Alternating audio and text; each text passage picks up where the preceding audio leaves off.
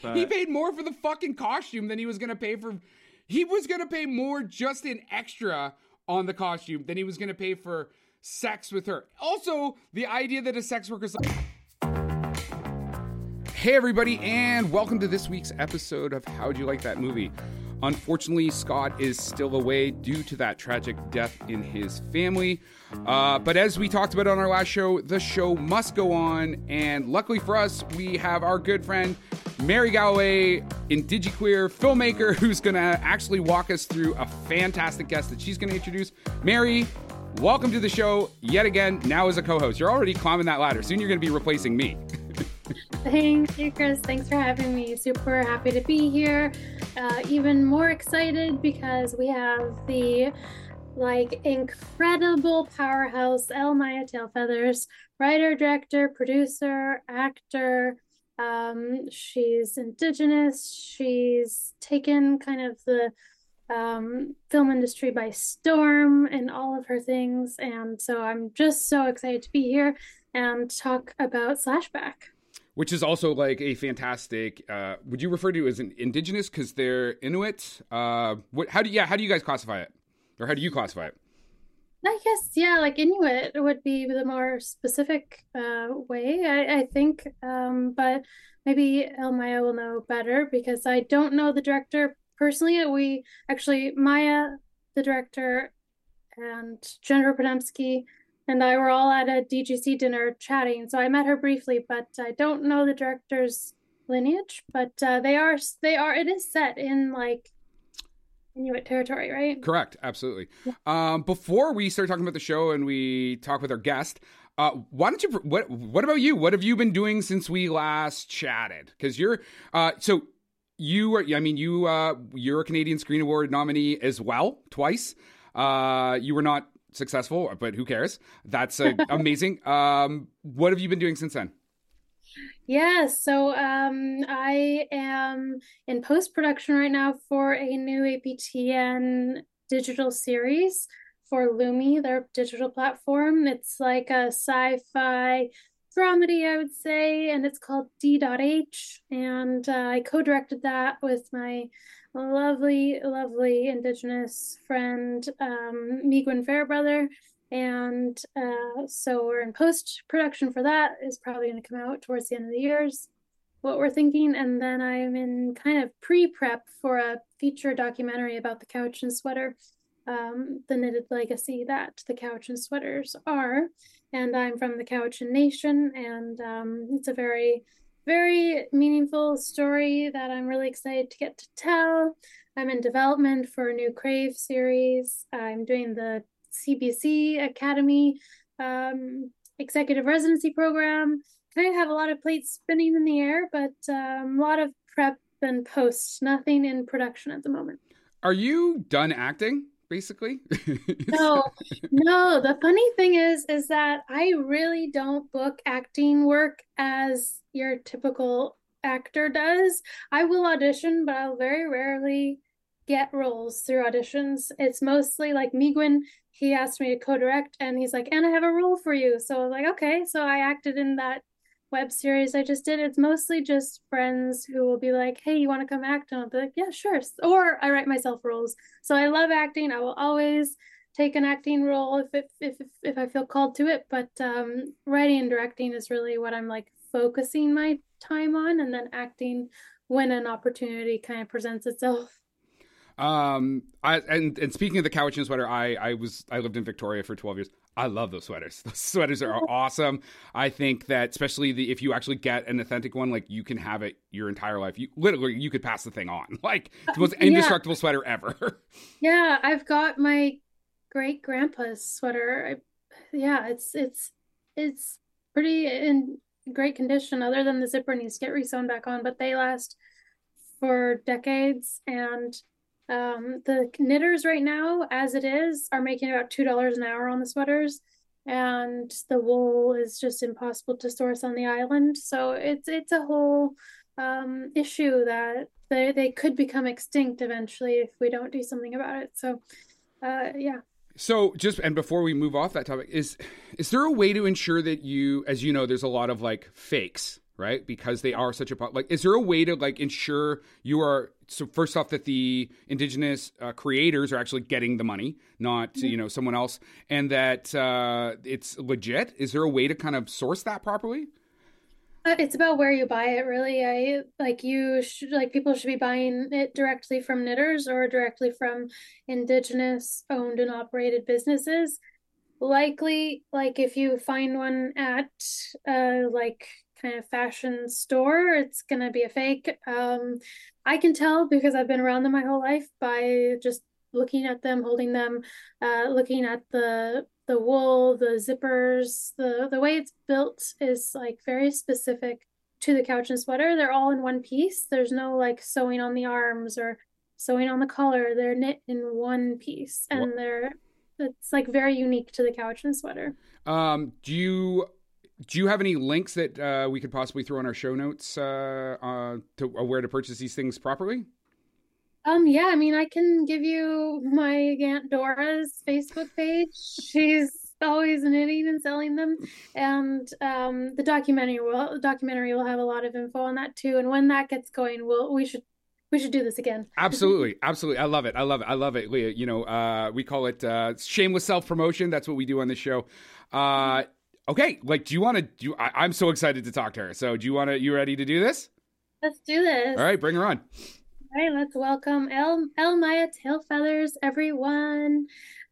She has been killing it out there in the industry, taking it over, telling the most authentic, genuine, heartfelt, moving, exciting stories. Everything that Elle-Máijá does, I watch. I am a big fan and friend and community member. We cross paths here and there, and every time it's always lovely. So welcome, Elle-Máijá Tailfeathers. Woo! Hi, thank you so much for that super generous and kind introduction. It's really nice to be here. I'm happy that we were able to make it happen, and also really happy to be speaking with Mary in particular today. So I'm also a big fan of Mary and her work, and I think she's a really, really important voice within not only the Indigenous film community, but more broadly in Canada. She's also a bit of like I don't like to use the term trailblazer because I feel like that's like some weird like settler colonial reference or something. But like she's like forged her own path, which is really admirable, and so much respect for Mary. So anyway, happy to be here. So before we actually get into your body of work, which is extensive, is there anything that you are super excited to talk about right now? Do you have a second season of? It's 3 Pines, right? Not 2 Pines, right? 3, it's 3 Pines. I don't know. Amazon has us just waiting. I wish I knew, but yeah, as of right now, nobody knows if there's going to be a second season. So my mom wants a second season. So I don't know. Maybe if that works with Amazon, like Chris's mom says that there needs to be a second season because she really likes the show. A lot of moms like the show, including mine. So that's just my mom too. Yeah, moms love the show. So I mean, that's a big market in and of itself. So I'm hoping that they move forward with the second season. It was a lot of fun to shoot and wonderful to work with Alfred Molina and the rest of the cast, but also just to work with Tracy Deer, who's a really phenomenally talented Mohawk director. So fingers crossed it gets a second season. I don't know. Right now I'm kind of just like waiting in the void like everybody else. So Tracy Deer, I mean, Beans we did it on our show. We basically said, I don't know why they're not showing this in school. It's like what Schindler's List is to the Holocaust. It's such especially because you get to see it from the side of not the French Canadian side, right? And you just get to see that venomous racism. It's such a moving film. It's beautifully done. What's it like to work with her as a director, though? Like what's her style? We're gonna actually pick on it. I want to talk to you about a lot of the directors that you have worked with, because you have worked with the best Indigenous directors in the business, which also makes them some of the best directors in the business. So, yeah, that was kind of one of the reasons I decided to do 3 Pines. Often just like Mary, I don't really book auditions, like gigs from auditions. It like never happens. One of those actors. I don't audition. Literally like maybe book 1%, if that, of the stuff I audition for. So yeah, it's just like, okay, I'm not going to get this, whatever, I'll do it as long as I have fun. I'll send in this self-tape. But generally, I think just like Mary, I had to kind of start making my own work. And the work that I do get as an actor is generally through other Indigenous directors. So yeah, people like Jeff Barnaby and Dennis Goulet have considered me. And I think Tracy kind of maybe had some influence in me booking Three Pines. I went through the audition process, and I was really sort of conflicted about the idea of playing a police officer, just given the relationship and history of policing in Canada and Indigenous people. But then, you know, I saw that Tracy was directing and that she'd had a fair amount of input in terms of helping with scripts. She didn't write, but she definitely offered a lot of feedback. So working with her was phenomenal. You know, it's a big Amazon Prime show, so there's a big budget, and it's definitely the largest sort of mainstream set I've been on. And it was incredible to witness this Indigenous woman just like own her power and her craft and run the show. And she was so generous in terms of her feedback as a director with the actors. Like, she's definitely an actor's director. We would do take after take after take, just trying different ways of approaching the scene. And she had very specific things in mind, which I really appreciate. I love the process of collaborating. And often I just like to work with directors for the sake of watching how they work, so that I can hopefully, you know, implement some of that into my own craft as a director. I was going to say, I bet you're also an actor's director, having your experience, which to me is like also how I am. And those are my favorite directors to work with, because sometimes directors are speaking a whole other language to the actors, and the actors are speaking a different language to the director. And it's just like what do you want from me kind of thing.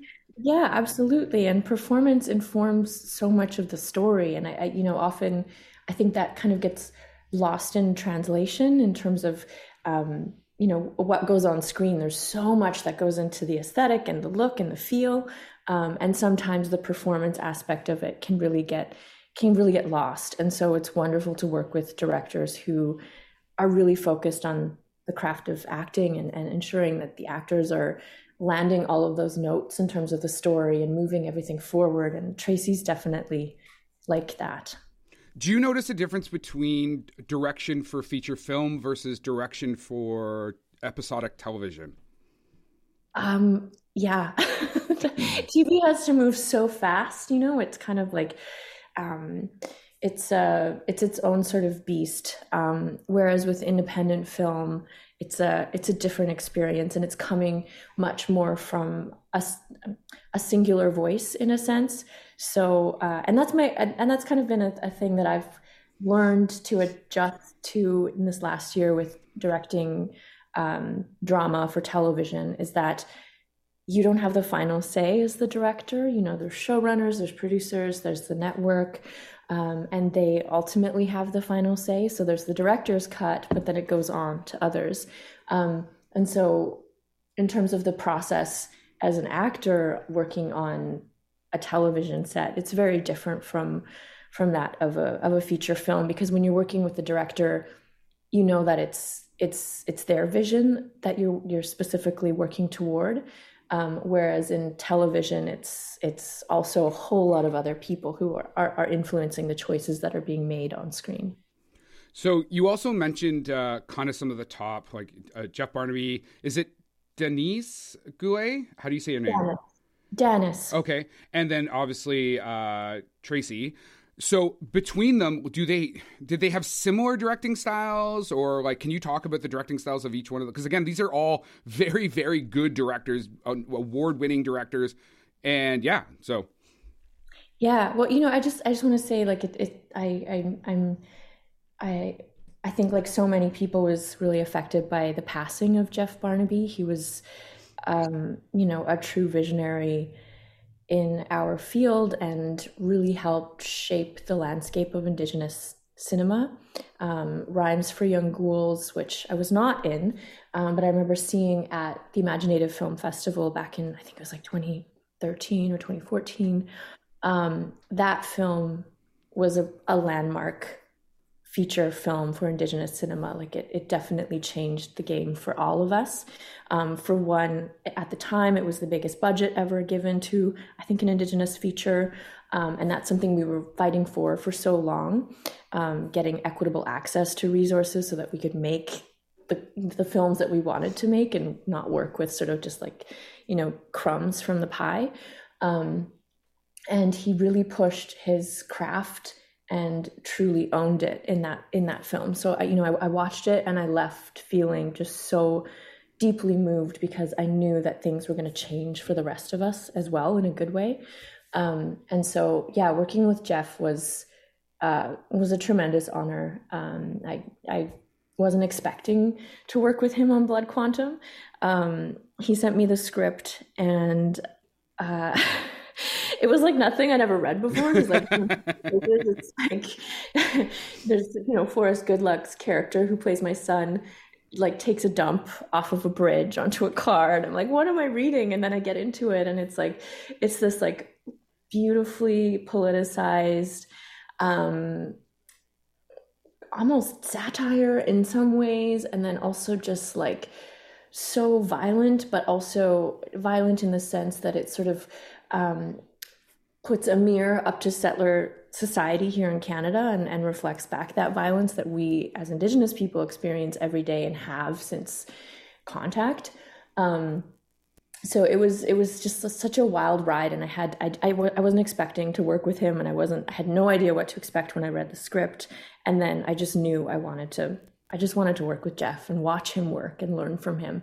And he knew what he wanted. He'd worked on that script for, I think he'd worked on it for like a decade. He tried to get it made as his first feature. And he'd said that it just seemed like Canada wasn't ready for a film like that quite yet. And so he ended up making Rhymes for Young Ghouls first. So Jeff, from watching his work, looked like a very meticulous filmmaker. Like I said, and the fact that you referred to him as like a movie nerd, like kind of like the Indigenous. Actually, he's Mi'kmaq, wasn't he? Yeah, Jeff was Mi'kmaq, from Listuguj or Restigouche, as it's also known. Every single scene in that film was, shot listed, and he had very specific ideas in mind for the framing, everything. So it was a very meticulous process. It was very ambitious. Like even the fact that he was working with this, quote unquote large budget, but it really wasn't. It was still a very small budget. It's like what, 5 million or something like that, which as we know is like a micro budget in the feature film world, right? So exactly. But for Indigenous film, that at the time it was considered a big deal. And he, it was a very ambitious project to make for that amount of money. And he was so committed to ensuring that his, vision stayed true throughout the entire process. And he was like nobody I've ever really worked with before. And sometimes he was a tyrant, and sometimes he was difficult, but that was just his nature. And ultimately, he had a good heart and a deep commitment to getting the story right. And he truly loved his people and where he came from and his language. And it was honestly just such a beautiful experience to be able to visit his community and shoot in his community. And he made sure that the whole cast went and visited the local school. So all of the kids from that community, from like kindergarten to grade 12, came and hung out with us in the high school gym. And we got to do like a really fun Q&A with them. And I knew that Jeff had everything to do with facilitating that and ensuring that his community was benefiting from this experience and from this project. Mary, have you seen Blood Quantum? Oh yeah, I saw it at Imaginative, and it was so badass. And then I also remember Jeff saying that he scored it as well. Oh, that's right. Yeah. It's wild to me. And he edited it, I think. He like Yeah. wrote, directed, edited, scored, like everything. Like So he's what? like John Carpenter basically for Halloween, like just did all the jobs. Yeah. Yeah. I think, and Yeah.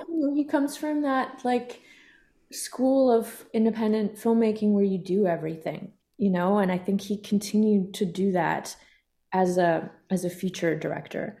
I And also remember Rhymes for Young Ghouls when the auditions were happening for that, and I was like, I think I was still in acting school, or maybe I was a like recent graduate, and I auditioned for it, and I remember thinking just like, wait, wait, there's a cool like female young badass like indigenous character I can audition for. This has never happened to me before. Like this is so like different. Yeah, it was just I think one of the first auditions I ever did where I was like really excited to just audition for a role that wasn't your like sort of stereotypical like indigenous, like all of the indigenous roles I had been auditioning for at that time were like the victims that were like for me and like just very like one dimensional. And that I just remember that getting that audition was like a game changer for sure, because it was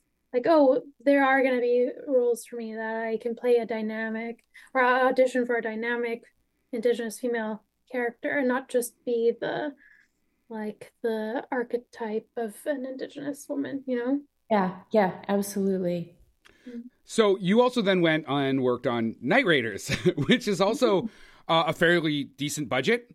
Did very well. They went to con with it. You again, Canadian Screen Awards. Both of you two have been to the Canadian Screen Awards. You have won a ton of Canadian Screen Awards. But what was it like working with her as a director? It was one of the best experiences of my life, truly. Janice also spent a long time working on the script. She had a lot of her own work going on with advocacy for Indigenous film. Like she was very much involved with changing the landscape for Indigenous cinema. So she was behind a really important report that came from Imaginative. Her and Carrie Swanson, who now runs the Indigenous Screen Office, did this massive report quite a few years ago that sort of looked at the barriers that Indigenous filmmakers face in terms of getting from making shorts to making features, because it was this like major gap for us. There were so many of us who were making short films and then not making that natural transition to directing features. And so they did this report that made it so evident that Canadian funders were not giving us equitable access to the same resources that general Canadian filmmakers were getting. And because of that report and so much other advocacy, Telefilm changed the way that they worked. The CMF did, the NFB did. So it really garnered a massive shift for us. And so Janice was busy working on that kind of stuff while writing her feature. So eventually she took the time to direct Night Raiders, and it was such an incredible experience because she really challenged the way that we make films in Canada. So often mainstream cinema works in this kind of like toxic hierarchical way. And there's a real sort of like lack of community-based work. And there's also this like idea that the director is this like visionary auteur who calls all the shots. But Janice was very much collaborative. She worked from a community-based perspective, and she ensured that there was cultural and spiritual support on set, because we were obviously telling a really, really difficult story. And her kids were often on set, which was such a special thing for me, and I think so many others. In Indigenous communities and Indigenous gatherings, there's always like multiple generations present, and children are welcomed and cherished and loved in these spaces. And so often in non-Indigenous spaces, there's not really like a an allowance for children and a celebration of what they bring to a community.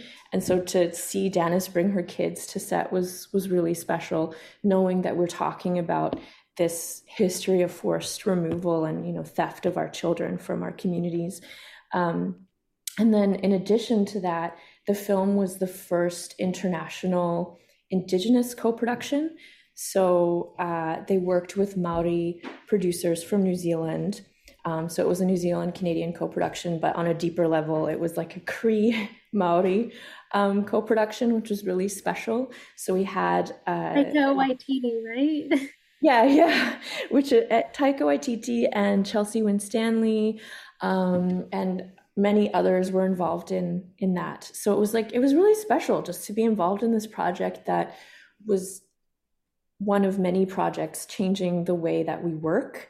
And that certainly informed every aspect of the filmmaking process and the decisions that were made and the way that we work together. So it inherently like placed us in a space of respect and care. And it was also just like so much fun. Like there was so much laughter on set, which is so important given the nature of the story we were telling. So it was really special to know that like in between takes we could joke around and laugh with each other and like feel joy despite the fact that we were telling a very difficult story. And yeah, Danis knew exactly what she wanted. She was like fully in her power as a director, but was in no way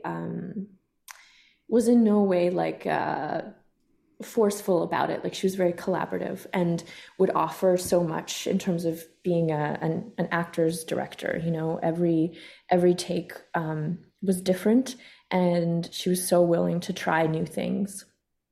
I mean, sorry, go ahead, Mary. Go ahead.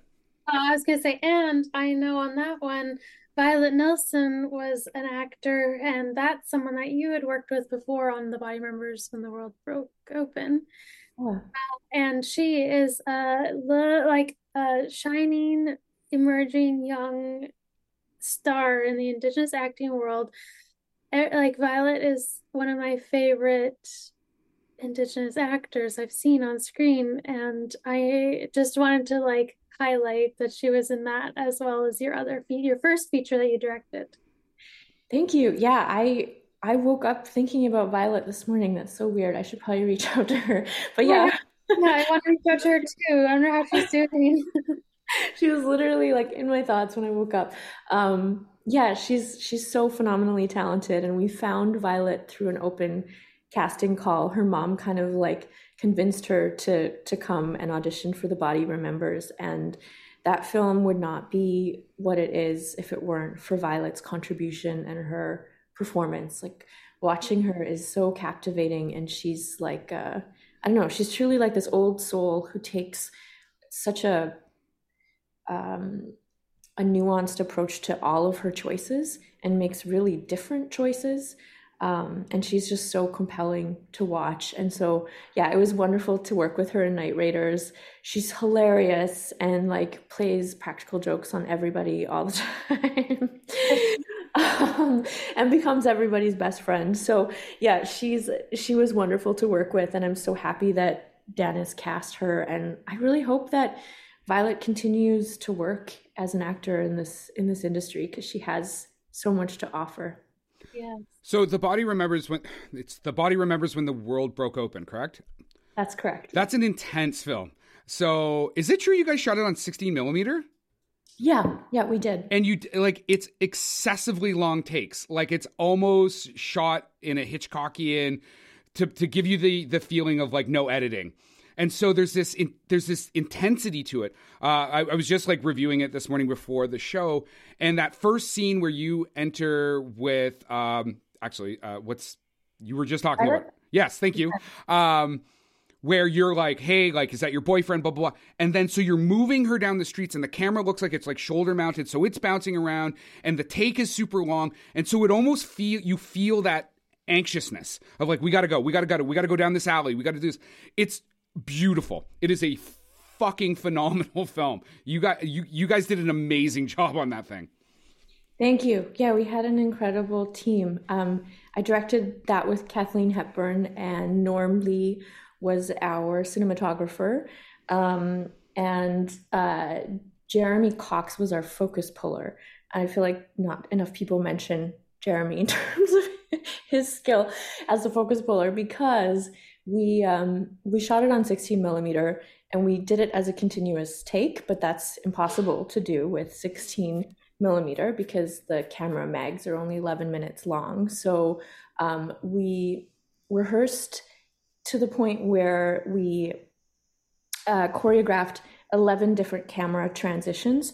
So there would be a camera preloaded and rolling that would be swapped out onto Norm's shoulder at 11 different points throughout this continuous take. So we would keep going performance-wise and everything. We wouldn't cut. And then we did that once a day for 5 days, and then stitched together the best sort of takes from those 11 different, I guess it's 12 different segments throughout the film. And so that also involved 5 days of like full crew rehearsal to get everything down pat, because we had, I think, 6 or 7 different locations. So we treated it like theater. Violet had never acted before, and we wanted to offer her as much support as possible, given both the content and just the fact that she was a young actor. She was 17 at the time. And so we did 4 weeks of rehearsal in like kind of like a rehearsal space like theater, and then we mapped out the locations with masking tape on the floor and rehearsed everything as though it was a play. And then when we got to the point where everything was fully off book and we felt like we'd kind of worked through every beat of the script with Violet, we moved into full crew rehearsal in the actual locations. So we did 5 days of just running through the whole film over and over and over again. And then finally got to the point where we could film. And yeah, there's this kind of like magical tension in terms of like the possibility of failure. And with film, you don't often get that, because you know that you can just yell cut and start over, do something over again. But when you're not allowing for that, there's sort of this like deep focus and concentration that everybody has to sort of hone in on. And it also allows for improvisation. So if something goes wrong, we have to respond to it as though it's like a natural thing. And so there were plenty of moments when we were actually recording where unexpected things happened and we had to improvise and just roll with it. And it creates this like really beautiful kind of natural space for performance. And Kathleen and I wanted, and you've worked with Kathleen as well, Mary. Kathleen and I wanted to create the same sort of feeling of not necessarily entrapment, but feeling of not being able to escape this moment with these two women. And so that was also kind of our choice with this whole continuous take thing.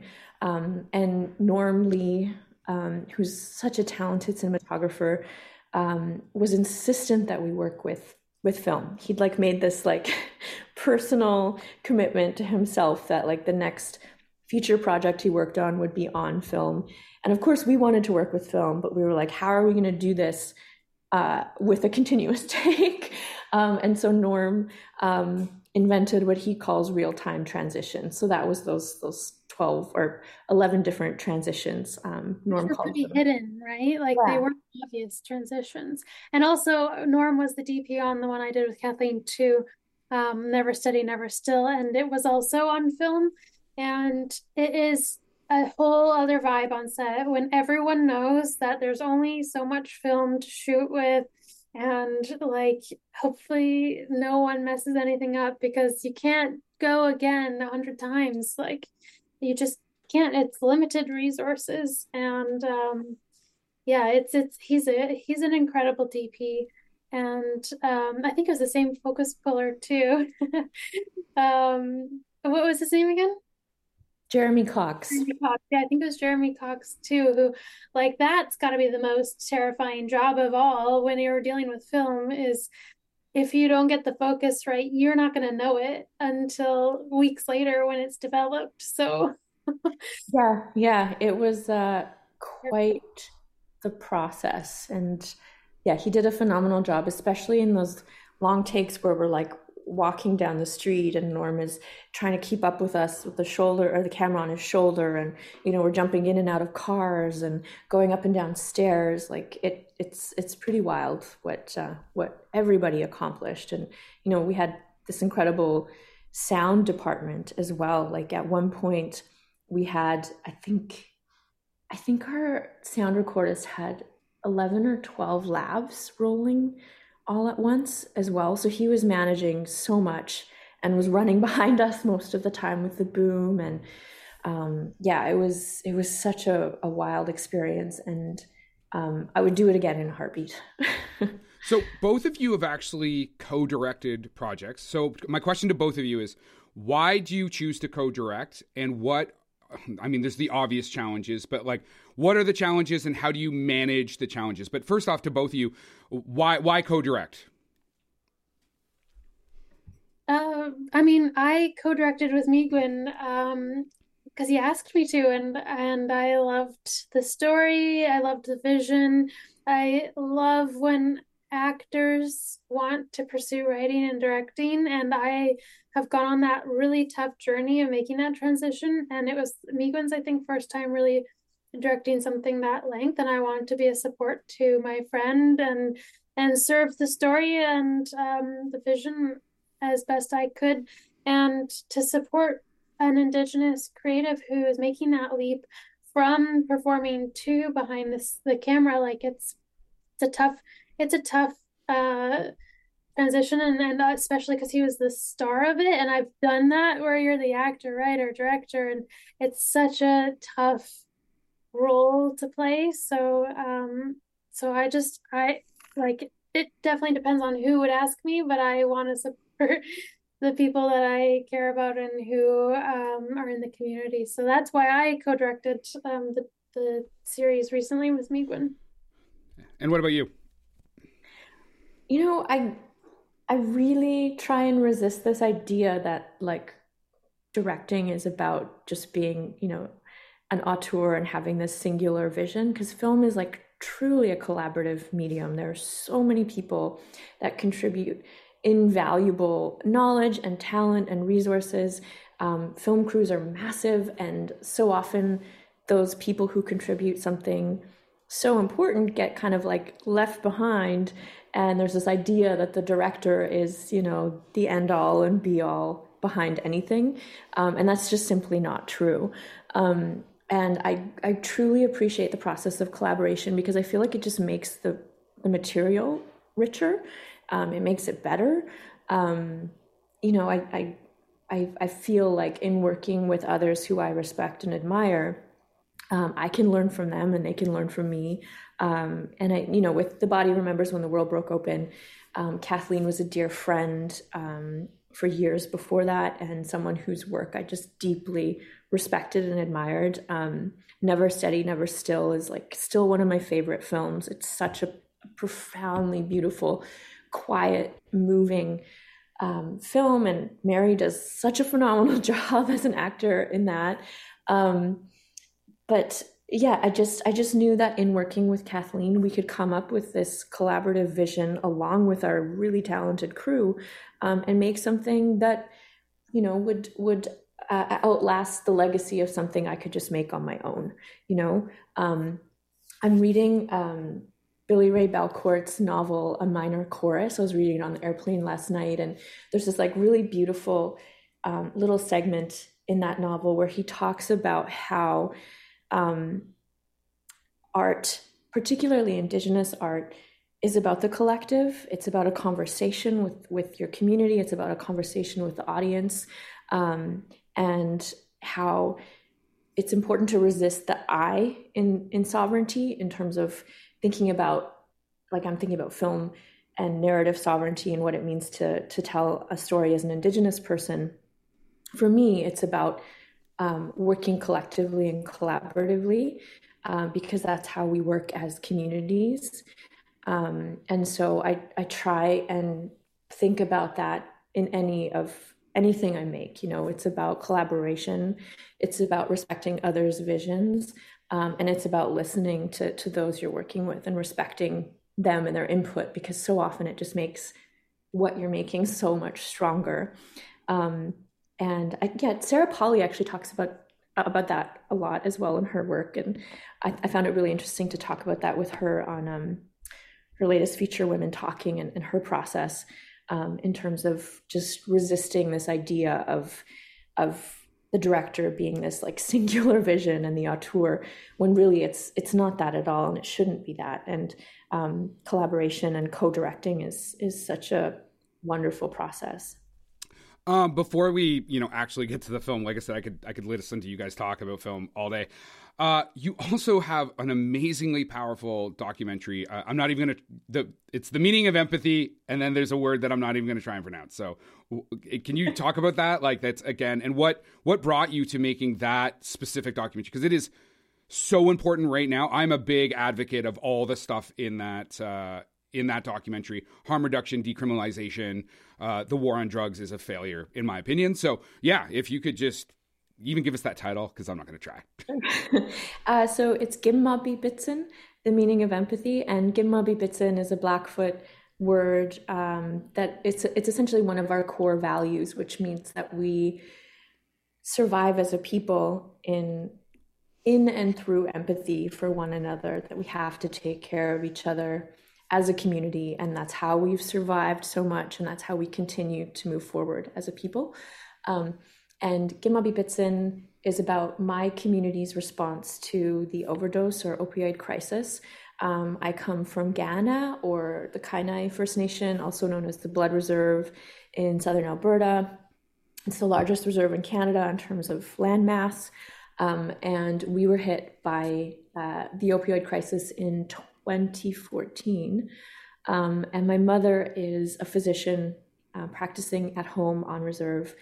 And I would hear about everything that she was experiencing in her work, and I was witnessing what was happening in my community. And I knew that as a filmmaker, I had some obligation to document what was happening in the community, in particular because so much of what was presented in the news media was kind of like through this trauma porn lens, sort of this like lens of tragedy and trauma, and framing us simply as victims, and looking at the pain aspect of the story, and not so much highlighting all of the incredible work that was happening in the community. Like, there was so much community mobilization, so many people learning about harm reduction and kind of navigating the difficult conversation of what harm reduction can look like, and if it is necessary. I think it is, and many people do.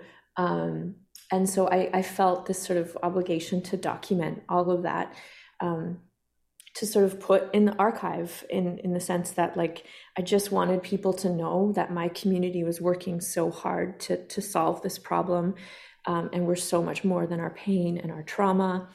And when I started, I knew like so little about harm reduction. I think I was kind of entry level understanding, like probably most people out there.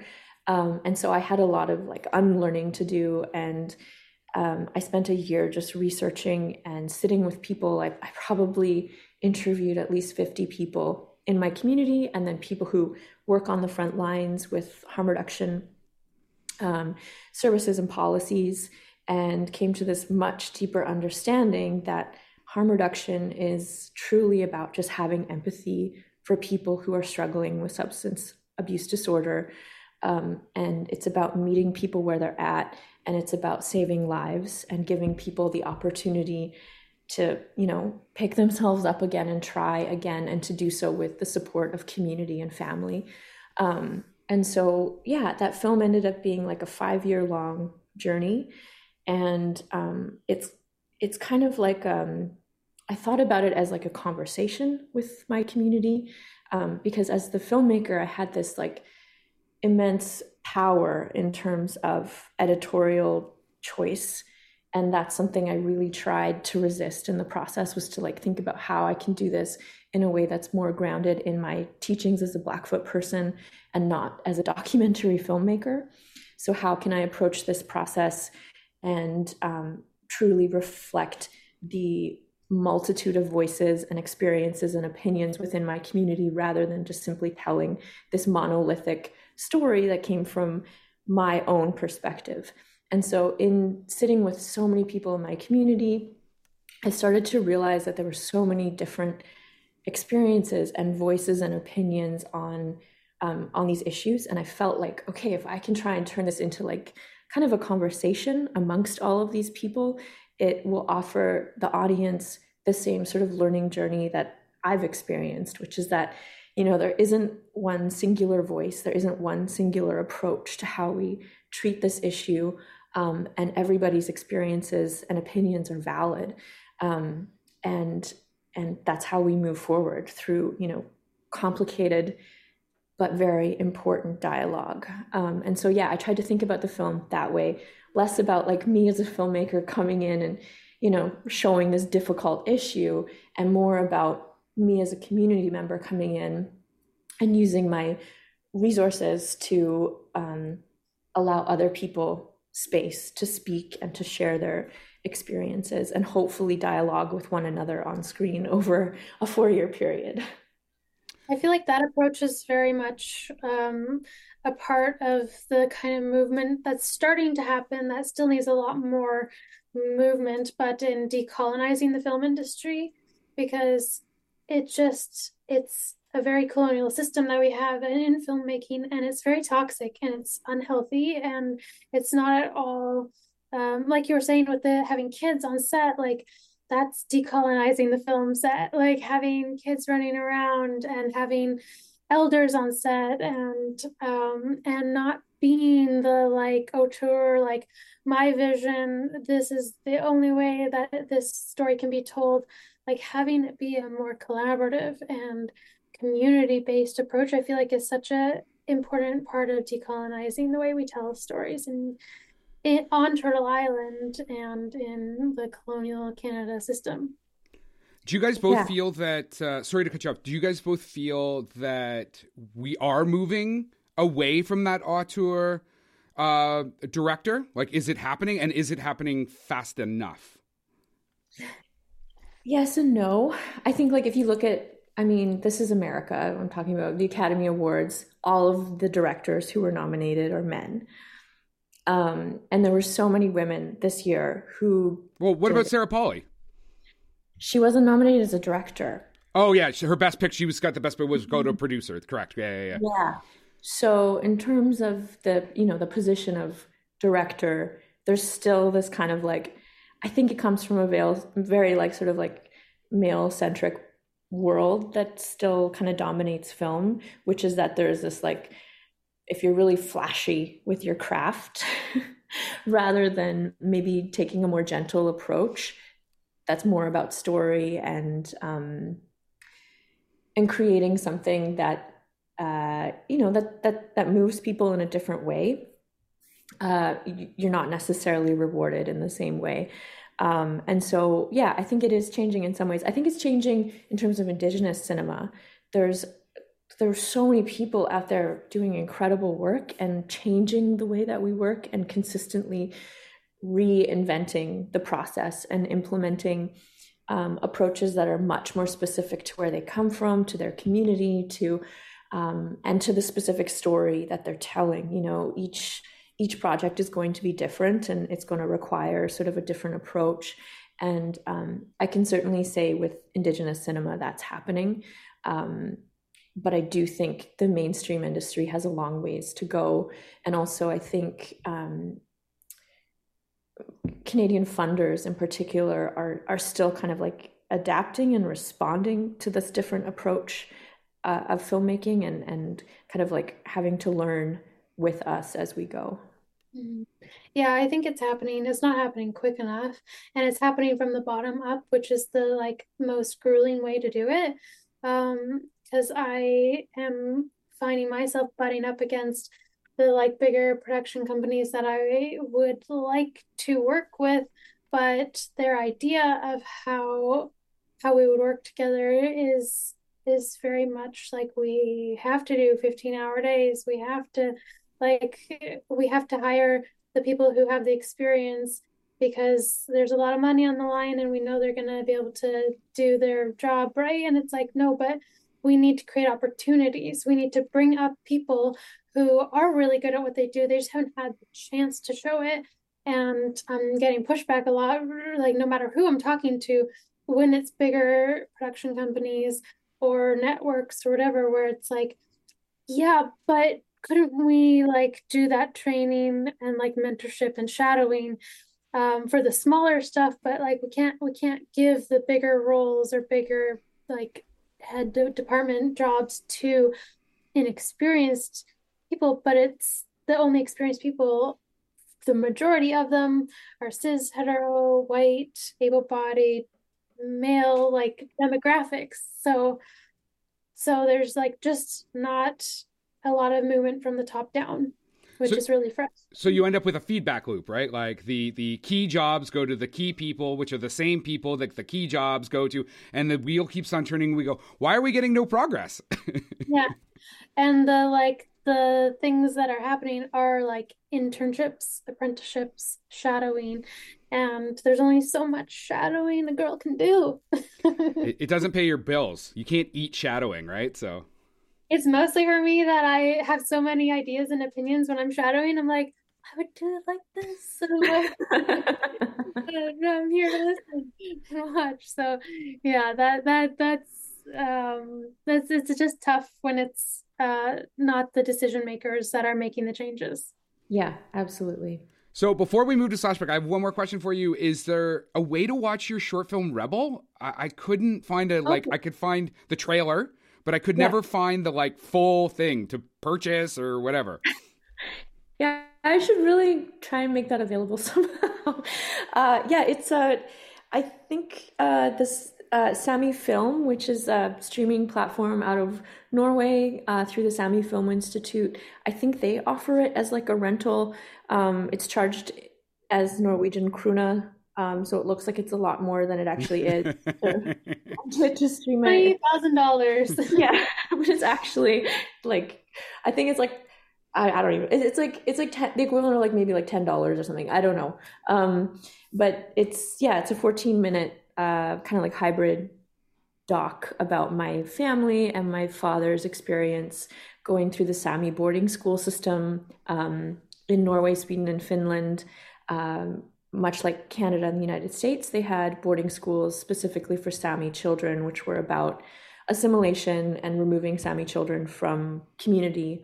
And that experience was very harmful for him and led to like a lifetime of struggles. And I experienced intergenerational trauma in very real, tangible ways. And so the film is about that, but it's also about love and intergenerational strength and, my deep admiration and respect for my parents and everything that they'd been through.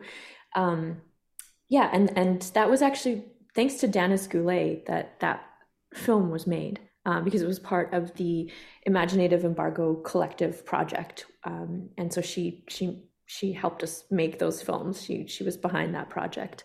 Anyway, I guess to answer your question, I think it's available maybe through the Sami Film streaming platform. I'll try. I think I maybe saw it and it had like 200 or something. And I was like, what? $200 to rent a movie? What the heck? And it's a short. Norwegian krone. So the conversion makes it like a lot less than you think it is. It's like maybe like $5 to $10 or something. I don't know. I should know, but I don't. Mary, you got anything else before we actually get to the film we're supposed to be talking about? Oh, do I have anything else? Like, just in general to talk about, or with her or whatever? Like, this is the problem. Like, both you guys are super interesting and super talented. Like, we could just talk. I could just run like multiple podcasts just with you two, right? So yeah, no, I mean, I want to dig into Slashback. All right. Well, yeah, guys, take it away. So do you pronounce her name Nyla Anusuk? Inuksuk, yeah. Okay, it was close. Nyla is Inuk on her father's side, and then her mother is a settler Canadian. Okay. So what do you guys think of this film? I loved it. That's why I want to talk about it. Oh, good. This is actually our so we actually covered it. I was telling Mary before you jumped on. We did a bunch of shows for Reconciliation Month. So we had Jeff Barnaby. We did Rhymes for Young Ghouls. We did Beans. We did this one. We did another one. I just can't remember which one.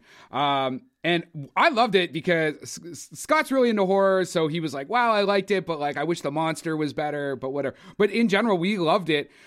It was like The Thing meets Stranger Things or The Goonies. I actually would love to see this as almost like a Scooby-Doo style like show where like every week they go and fight monsters. And at the end, we find out it's just like a white capitalist, doing bad stuff. Yeah, I think it's such an important film for so many reasons. I was thinking about it yesterday, and I think it's so remarkable that Inuit youth who are facing so much hardship and, I'm sure when they turn on the news, all they see is sad stories about their communities, about, lack of housing, about suicide epidemics, about, a lack of access to basic resources like affordable food, all of these things. I think it's so special that they can turn to this film and see this beautiful representation of their people, of their community, their culture, their language. That's essentially like a beautiful like underdog hero story, where Inuit technology and language and all of those things are celebrated and ultimately win. I think it's so important for youth to be able to see these types of representations of themselves on screen and in a way that is like so broadly accessible to the public as well. Because, these images, these stories that we see of ourselves on screen are ultimately internalized in so many ways. And, I think about growing up and what did I have at that age in terms of representations of my people on screen. I had like Dances with Wolves, Dance Me Outside, kind of like the obvious ones that came from non-Indigenous creators. Like Dance Me Outside is a really important film just in terms of Indigenous representation on screen, but it came from W.P. Kinsella and Bruce McDonald, who are both white men. And I started to think about that film in particular yesterday, and I was like, it's a highly celebrated film, but it's also a really sad film. It's about a young Indigenous woman being murdered and this young friend group's response to that. And I think about like, man, if that's a film that I like celebrated and watched over and over again as like a 11, 12-year-old girl, what sort of like narrative am I internalizing and what sort of feelings is that giving me in terms of my own self-identity as a young Indigenous girl? And so to know that Inuit youth can watch Slashback and see this like incredibly empowering representation of themselves that's like joyful to watch, that's like hopeful, and also just a celebration of who they are and where they come from, like that's such a remarkable thing. And I think it's going to have this like beautiful ripple effect for years to come. And I don't even care that it's like, there's these like such like obvious critiques of the film, like, oh, the monster is not good enough. I don't care. I think the monster was super scary. And I think it's just like so cool. Like, when have you ever seen a group of like 4 Inuit girls fight aliens and use Inuit technology and language and culture and like literally like save the day?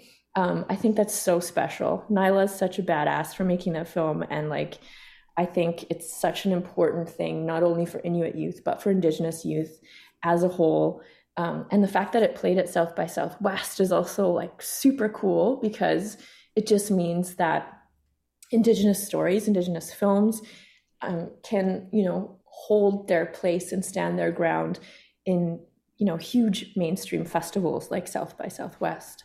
Well, and South by Southwest too is like, it's the less arty, it's the more like hip and cool, right? Like getting into South by Southwest is just like, you're like, I have arrived and I've got like the coolest vibe out here. So yeah, it's so exciting to see. Those girls are just, like you said, so badass.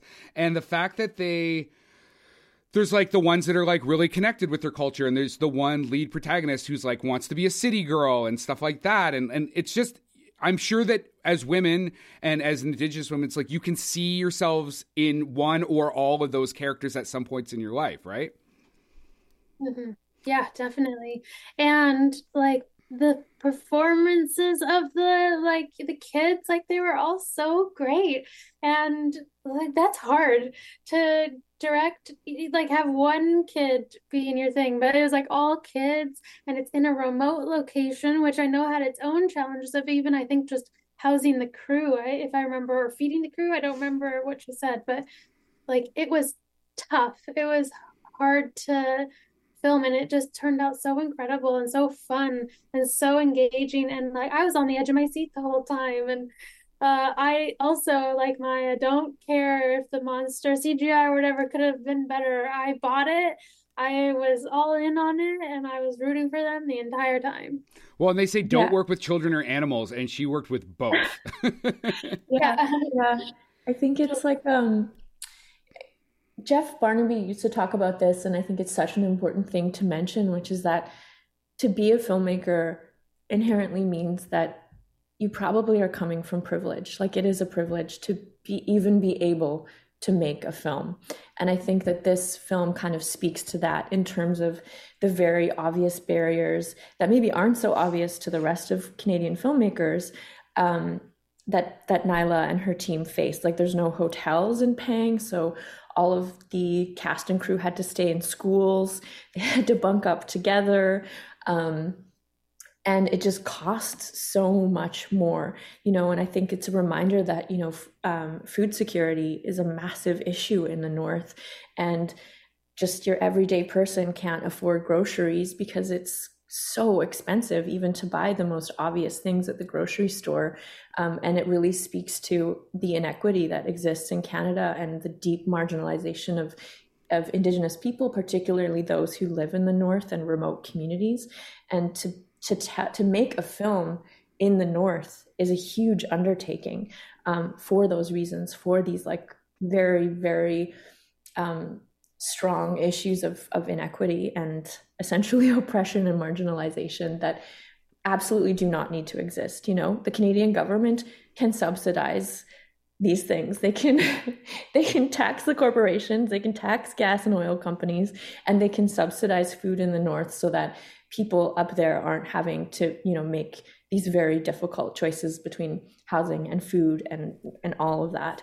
And so I think the fact that Nyla was able to make this film with all of those barriers is such an important thing. It needs to be celebrated. And it also kind of shines a light on the fact that filmmakers from the North face exceptional barriers, ones that like the rest of us who live in urban settings or in places that, we take film for granted, need to be reminded that there are issues in this country that are much deeper than just like getting funding for your film. Definitely the advantage of shooting in the North is like you can't turn the camera and not get amazing cinematography. Like the North is so beautiful, and when you get to see it in the hands of a great cinematographer too, you're just like, wow, like we definitely need to take care of this. Like this is such opulent, beautiful landscape. And, like you said, not everything that those people have to deal with is tragic. Like they live in this beautiful place. They have beautiful community. Most of the stuff that's bad is actually because of people that kind of look like me or my ancestors kind of fucked up for them. If you just leave them alone, and they will take care of themselves. I do like that you brought up Jeff again though, because the use of like specifically Indigenous women in kind of trauma porn situations in film. Jeff's character in Rhymes with the Young Ghouls, Elle-Máijá, played by Deborah Jacobs, literally spawned a sociological term that's a litmus test about the appropriate use of Indigenous people or women in the arts. So do they have enough screen time? Do they suffer abuse, sexual or otherwise? And it's just like, fuck, man, this guy on this very small amount of time on the planet just is like fucking kicking doors open and they just like flamethrower and shit, like the end of like Once Upon a Time in Hollywood or something. You know what I mean? Yeah.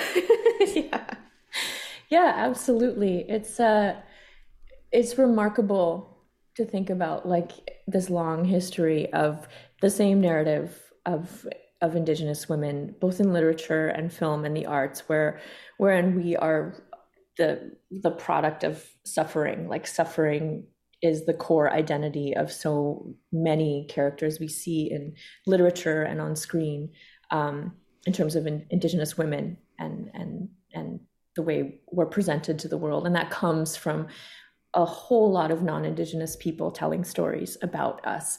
And so I think when we talk about narrative sovereignty and screen sovereignty for Indigenous people, those stories will inherently change when it's us telling our own stories, when it's us creating characters for the world to see that actually represent the women we know in our communities and the two-spirit people and the non-binary people that we know in our communities, because we are not just these, tragic monolithic characters.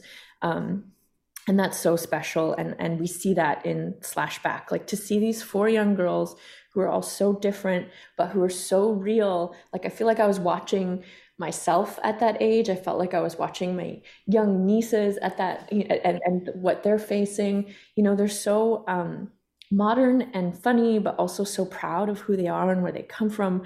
And also just like, facing the standard existential challenges of tweens, which is so cool to see, because it's like so rarely, I think, do Indigenous youth get to see these sort of beautifully authentic representations of themselves on screen, and to feel seen and heard is such an important thing. Mary, as a young Indigenous actor as well, what, she had Dances with Wolves. What did you have? Like you're much younger, so you had better representation, I'm hoping. I don't know if I'm much younger, but I appreciate that you think that. But my representation, the only thing I glommed onto in my youth was Pocahontas. And really? Like, oh, wow. Pocahontas. I was like, I am Pocahontas. And little did I know at that time that is actually a tragic story of our first stolen sister. And it's that is the only thing that I could see myself in. And that is not a good representation at all. It's very stereotypical, and and they didn't tell it accurately of the true story of who that's actually based off of. That's what I had. So, but now you have like stuff like you stuff like Slashback or Res Dogs. Like Res Dogs is hilarious. Like that, all those young actors are just killing it in Hollywood too. Oh yeah, it's incredible, and I really am enjoying the shift now that the Indigenous stories are taking, where it is branching out from telling the like tough part of our truth and our history. We're starting to see things like Slashback, where we get to just be cool characters telling fun stories. Like I think there's a really important part of our storytelling, which is telling the hard truths of what has happened to us, and all of the tragedies that are in the community. That is such an important part of our voices being heard. But I'm really liking the now sort of next wave of getting to tell our stories, where it's not about that at all. It's just about telling an entertaining story and reaching, I feel like, broader audiences, and just seeing ourselves on screen in many different ways. It's amazing what happens when you let people tell their own stories. Incredible. Yeah. Like there's this authenticity that I didn't know was there. Yeah. I wonder why my characters aren't 3-dimensional, because I have no idea of what those characters really went through. Right. So. Yeah. Do you guys have anything else you want to talk about Slashback, or work that you have coming up or anything like that? Like I said, like I could just pick your guys' brains forever. There's so much institutional knowledge on my screen right now as a filmmaker myself that just learn from. So No, I'm just excited that we got to talk about Slashback a little bit, and I really hope people watch it. It's available on Crave in Canada, and I think it's still on like Air Canada flights if you're lucky enough to have a screen. And yeah, it's just been an honor to chat with you guys. And Mary, I'm so excited for all of your new projects. You're just like so busy, and it's so good to hear. Yeah. Oh, same to you. I cannot wait for Little Bird. We didn't even talk about Little Bird. Oh yeah. Oh, actually, Little Bird, the DP I worked with on Little Bird is named Guy Godfrey, and Guy shot Slashback.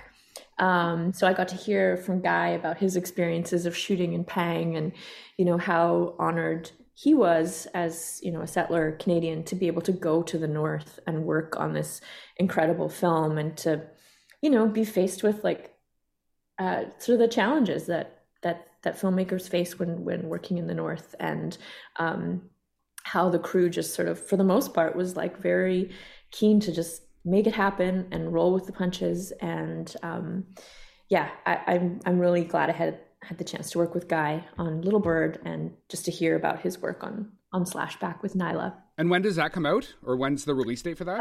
Little Bird will be available on Crave in Canada May 26th, I believe. Okay. Hey, quick question before you go though. What was it like working with Amanda Plummer? Oh gosh, she was so fantastic. She is like, honestly, when you meet someone and it feels like they're kind of like channeling something from like another sort of dimension in a way that's like almost spiritual. It was like she was kind of like bursting with this creativity that she had no control over. Like it's purely natural, and she just works from this like really instinctual place that I think a lot of actors really just dream of being able to do in front of the camera. And she's so generous and kind and funny and weird in the best way. Honestly, I learned a lot just working with her, and I was kind of like a little bit starstruck the first time I met her, because I was like, oh my God, you're Amanda Plummer. But she was like, had no ego, was so amazing. And she, generally when you finish a project, you like ask to take something from the set or from your wardrobe, just as like a little keepsake, and usually production will agree to that. And her character had this cat who was like really not actually a very friendly cat. It had a handler, but it would like always like scratch and bite and stuff. But there was this like really funny like kitsch painting of a cat in her shack that she lived in, and Amanda just like really wanted to take that cat painting home. So that's what she ended up taking home. Of like, out of everything she could have taken, she wanted this like thrift store like 1970s terrible cat painting. And yeah, anyway, it was wonderful to work with her. I learned so much, and she's just like such a gifted actor in so many ways. What did you take? What did I take? Oh my God, what did I take? I feel like I took a piece of clothing. I'll usually take like one wardrobe piece, and I have this kind of like whole collection in my closet of one piece of wardrobe from everything I've worked on. So by the end of your career, you'll be the eclectic person taking the weird cat painting home or something like that. Yeah, I'll run out of space in my closet. I feel like I should take a cue from Amanda and start taking pieces of the set instead. I have my favorite mug is a mug from Ruthless Souls, and I just like when the props person gave it to me, I made such a big deal about, oh my God, this is the perfect mug. And then at the end, she was like, here, I think you should take this. Like, yes. You guys can just like steal stuff, right? Like nobody, once production's done, most of that stuff nobody gives a shit about. So that's the white man way. Yeah. I mean, if the shoe fits. Listen, both of you, thank you so much for coming on the show. I feel so blessed and lucky that I got to be here and interview both of you. Again, Mary, you're always welcome on the show. Both of you are always welcome. I'm so glad to have Mary back again. I'm so glad you were here to talk with... you've noticed I've been avoiding saying your name because I don't want to fuck it up. Sorry, my life. So yeah, and then in our show notes, we'll put as many links so people can see your work and all that type of stuff. Because like, our show is all about just getting, independent filmmakers and stuff out to the world. The one advantage of the podcast is it's kind of really inexpensive way. And listen, no one has seen a middle-aged white man do a film podcast yet. We're breaking new ground here. So.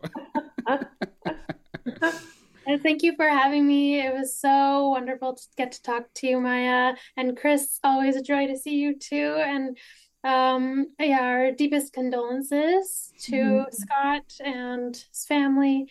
And just Heichka, I raise my hands to both of you and to all the listeners for being here and celebrating Indigenous, female, badass filmmaking. That is Elle-Máijá Tailfeathers. Oh, thank you. Yeah, and all of those things will always have a really important place here on our podcast. Like I said, we love to showcase Indigenous women, and if they're filmmaking or LGBTQ or anything, like, fucking break the patriarchy, tear it all down, rebuild it, because it comes back better. So awesome. All right, ciao guys. All right, thank you. And that is our wrap for the day. Please like and subscribe to this podcast. Tell your friends. If you want to get a hold of us, reach us at the www.howdyoulikethatmovie.com.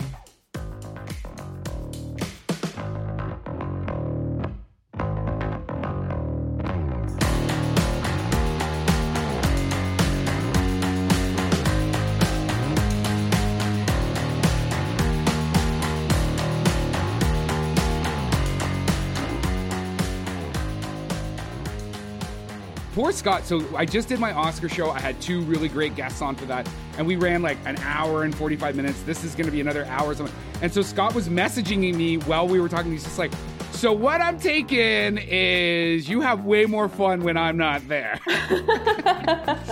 So. Production by Rod Shaver, Vader Monkey Productions.